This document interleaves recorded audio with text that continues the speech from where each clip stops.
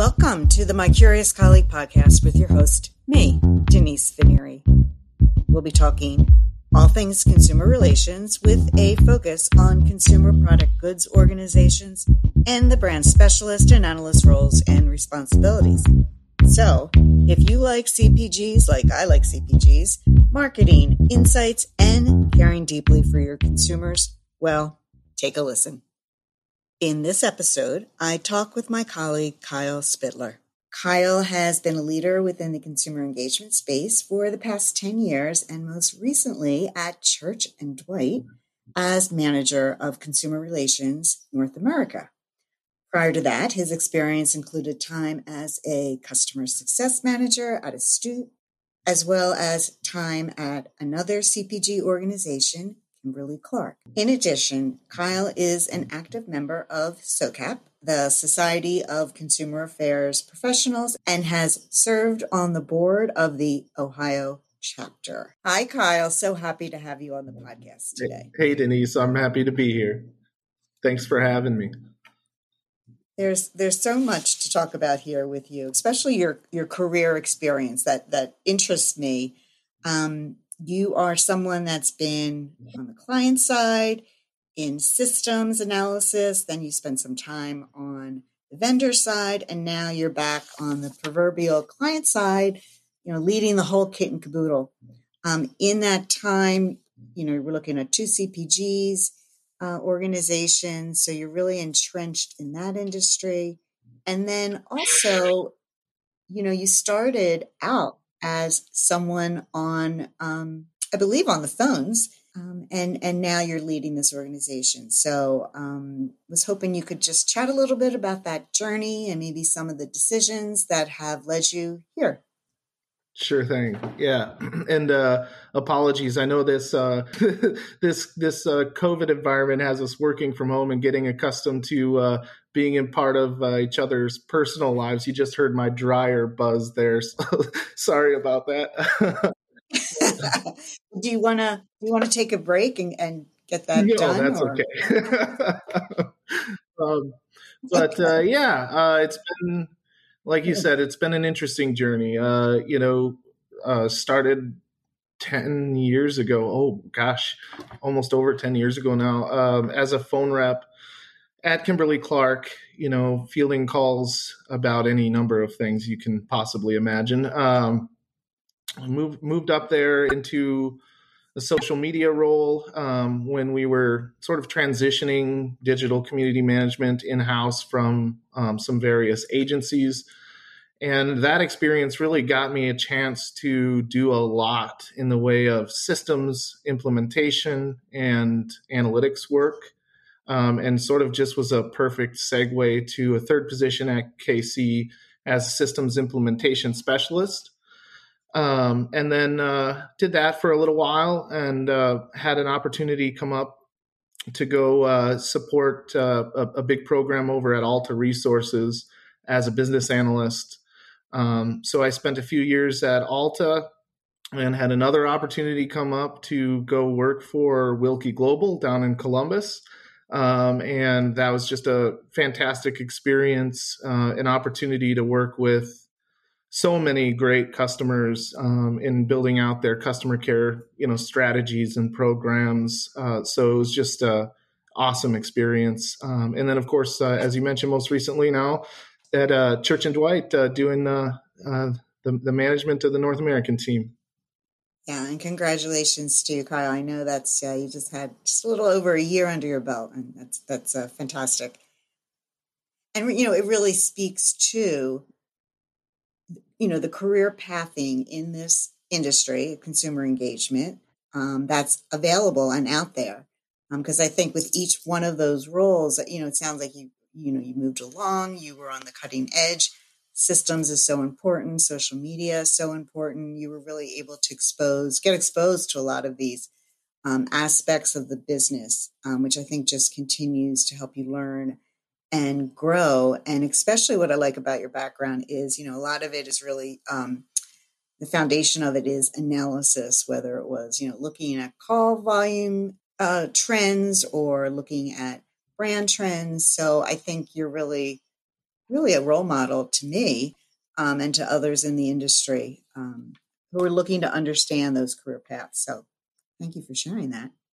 Yeah, absolutely. I guess I was just wondering, like when you were a the call service rep at Kimberly Clark, were you thinking, "Oh, this is cool. Maybe I'll run my own, team someday as the manager of the consumer relations." I really had no. I think I know the answer, but I Yeah, just want to hear your.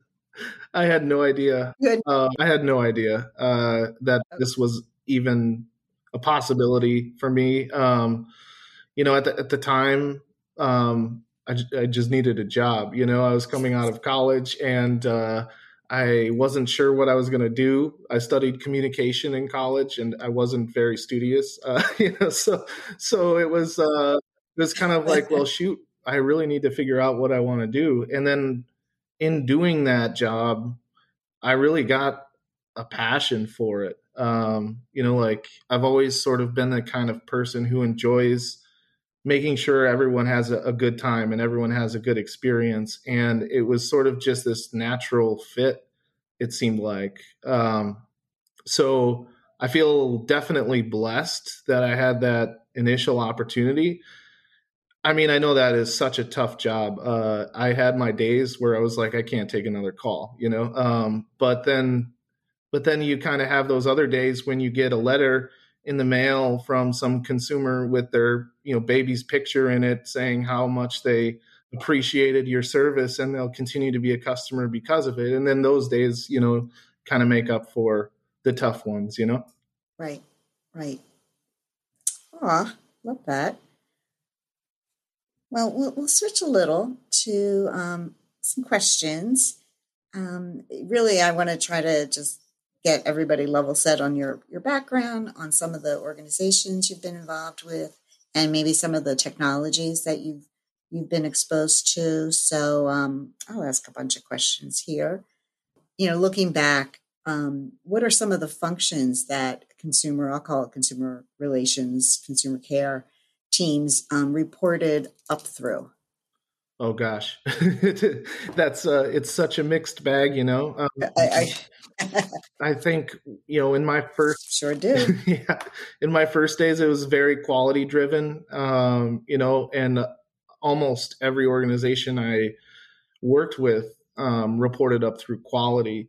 Over the years, I think more and more have sort of started to branch out and report up through like innovation teams or centers of excellence for customer experience or marketing.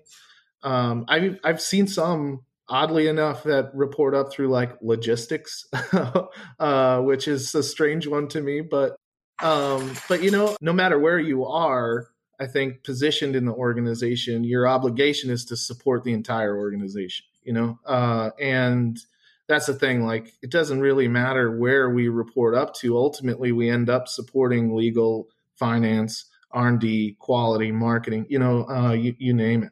Got it. It's true though. I mean, if you want to learn, or another pitch for the industry, if you want to learn about how a business works, this Absolutely. is such a great place to be, because you are touching all those stakeholders, and you're dangerous because you know a little bit about each one as they relate to the consumer. All right. How about this? The size or the volume of contacts and some of your experiences that you supported. Do you have a range or? Yeah, it's been interesting. You deal with some of the agricultural companies out on the West Coast who maybe get 10,000 calls in a year, or you could deal with some of the Fortune 500 companies that get 10,000 calls in a day. So it's been quite a big range, and it's been cool, really, to go around and have a chance to, learn about how each of those different size organizations works. You find that in a smaller organization, you've got one person who's the manager doing the work of 10 people at a bigger company. The workload doesn't change. You just have less people to do it. So yeah, it's a mixed bag for sure. Yeah, and I can imagine when you're working with clients or companies that have different contract volumes, there's a variety of ways that they're going to capture that data. So, what are some of the CRM tools, or was it sometimes captured just in an Excel spreadsheet? Sure. If you could share some Yeah, of those. I've seen the Excel spreadsheets and the Microsoft Access databases, and and Okay, some pretty robust and sophisticated things. Like Astute is doing in Salesforce, Zendesk. I've not personally worked with the latter of the two, but aside from a few Salesforce products, some of their social media things. But yeah, there's a wide variety out there, and it's an interesting mix too sometimes. how about the mix of things you've seen on the as far as reporting tools go, or folks taking it out of their Sure. CRM, the Yeah, reporting? there again, I mean, it depends how sort of, advanced your reporting technology is and your budget allows. But there's some pretty sophisticated tools out there like Tableau and Power BI. My The majority of my experience was with Wilkie's Insight tool, now Astute's Insight tool, which is a really good BI dashboarding tool. But everyone starts somewhere. I mean, my start was learning from a guy by the name of Dave Peschel in Excel, and just putting together some CSV Shout outputs out. and pivot tables from Excel. Oh yeah, Shout out to Dave, someone we both know, although you've worked with him directly quite a while. yeah, Great guy. Now, the social media technologies that you've seen in your experience, can you share any of yeah. those? So the very first, I guess second job that I had at KC.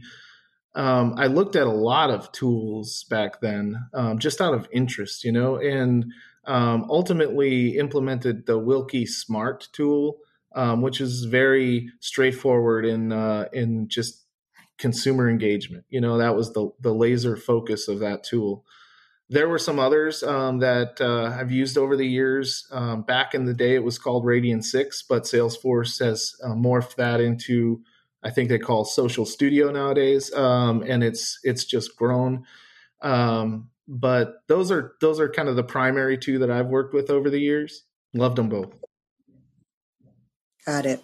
Got it. Well, anything to help manage that deluge of comments that, we've seen You come bet. through that channel. Made an interesting comment there, like the about the smattering of data, and I think it's worth exploring. I mean, you're absolutely right. It's crazy to me how many different tools you need to actually manage all of these different channels. When you're talking about ratings and reviews, web or text chats, inbound social media from like Facebook or Instagram or whatever.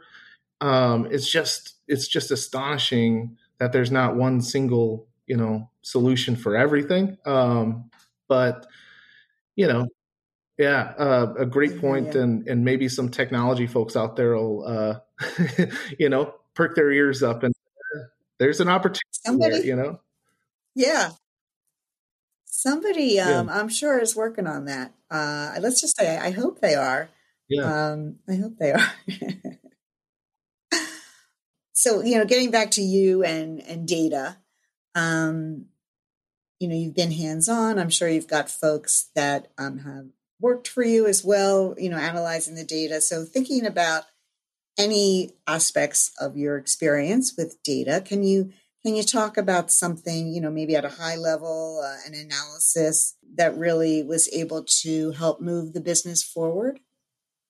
Oh, that's a good one. There's been a lot of times, but I found the most effective ways when you're telling stories. When you're actually, you know, voicing the consumer's experience rather than just showing a chart. And so some of the most powerful, experiences that I've had in actually having data resonate with folks is when you actually take some snippets of call recordings and include it when you're presenting a deck or when you're walking through charts, so you can actually hear right from the consumer's mouth the problem that's being pointed out on the chart, and that tends to be where I've seen the most success in moving people, but yeah, there's been a ton of different experiences where that's been effective. Cool. Are you somebody who, have kind of gotten into the whole statistical analysis with data, or not so much? Sure. Yeah. It sort of, it depends on your audience. A lot of times you run into people who just don't really understand what the significance is, but other times you have scientists or statisticians you're working with that want to see it a specific way. So using things like IMR charts, even doing some sort of comparison analysis based on population sizes and things. So yeah, I mean, to an extent, but it's not often that you're asked for that. I think most times it's more like normalized complaint ratios with volume units, whether it's units sold or units produced or units shipped. Everyone has a different metric. But yeah, very seldom have I been asked for statistical analysis, short of some Six Sigma projects or things like that. But yeah, there has been a little bit of that in there too. Got it. I mean, it does go back to what is the business question your audience is asking and what's the appropriate You betcha. tools. So you mentioned, I think you said IMR analysis, and I'm not sure what that is. Can you share top line? What's that even stand for? It stands for individual points and moving range. So you're basically looking at an individual data point in comparison with its range over a period of time. And there's control limits that are set, based on whatever threshold you want. Usually the standard is one standard deviation, but or at least that's what I've seen people ask for. But it's a way of setting a threshold and monitoring against the threshold rather than just looking at like absolute complaints or even a complaint ratio comparison to a past range of data points. I know the concept, but I just never heard it called IMR. So thank you for that explanation. Appreciate it. You bet. So you strike me, Kyle, as someone who really likes to connect the dots. So whether that's connecting people or connecting data points so they tell a story, is that something that you've always found easy to do? Is that something you worked at? Help me understand you a little bit more so that if there's someone who wants to build those skills, they might have some takeaways. I think it starts from coming from a place of wanting to be helpful, and I think when you're young, when you're a kid, you wanna know the answer to everything, right? Like you want to have the answer to everything. And as you get older, hopefully you realize you're never going to have the answer to everything. But you could know who does have the answer, and so if someone, whether it's a client or a coworker or whomever, comes to you looking for some information, I may not know the answer, but I know someone who's really good at that, and I could put you in touch. And so that's kind of been, what I've tried to do, is be helpful. And I think that applies to, like you mentioned, data too. If you notice something is odd as you're evaluating data, and you don't have an audience that might be interested in learning that in your monthly report outs or whatever, you reach out to them and you say, hey, I noticed this, you might be interested to see, and just sort of, hey, you should talk to R&D about this consumer feedback about a new product idea that we keep hearing, or those kinds of things. If there's not already a relationship established and you have an opportunity to connect those dots, then I think overall you could be more productive as an organization, Yeah. So what I'm hearing from you is this all starts from a good place, a place of you wanting to be helpful. And I think that's a great place to start. And data is a nice icebreaker when you're trying to, build a relationship with somebody in the organization that maybe you haven't worked with before. So I think there's some great tips for folks. So now I'm wondering if you might have a volunteer group that you'd like to give a shout out to. Maybe it's a group that you volunteered with before, or one that, perhaps you're supporting in other ways. Sure. So I don't know, I guess this past year, I've noticed a lot of my friends that are musicians and in the service industry and things out of work. And so I think one thing I would give a shout out for is be mindful of that, as things are starting to open up. And if you can, don't be shy about buying a musician's CD if you see them playing a show, or a T-shirt. And don't be shy about over tipping a little bit for those folks who have gone through a pretty stressful year. But where I've tried to make a difference, at least recently, is there's an organization in Columbus, Ohio, called the Kirk Horn Music Fund. And this organization is focused on providing music education for kids all over the world, whether it's virtually or with in-person lessons. And I know for me, being lower class kid growing up in a small town in Iowa, music was certainly a key to exploring creativity and being able to pursue this career. And so I think if we can give kids an opportunity to do that, it might help them, out of circumstances that they can't help. And so I've been trying to work with that group a little bit this past year, and they're a great group of folks. That's a great shout out. You can read all about it at kirkhornmusicfund.com. Yep. Well, thank you, Kyle. You've been most gracious with your time with me, and I appreciate you hanging out on the podcast. I sure appreciate you having me, Denise, and I got to tell you, I feel honored. The guests you've had on already are very esteemed and established leaders in the industry, and really, I wouldn't have learned throughout the years without those three specifically. I've learned different things from over the years, and you as well, right. and a whole ton of other people in the community. This has been awesome, and it's all thanks to the mentors and leaders that I've got to work with over the years. Absolutely. Well, thank you again. Thank you, Kyle. Denise. Appreciate it. If you've learned even a kernel of an idea or was inspired by this episode, please consider rating and reviewing the podcast on Apple Podcast, and follow the My Curious Colleague page on LinkedIn. And be sure to share out the hashtag CPGCX, because CPGCX really and truly rocks. Ciao. You have been listening to the My Curious Colleague podcast with Denise Vanieri. Thank you for your time.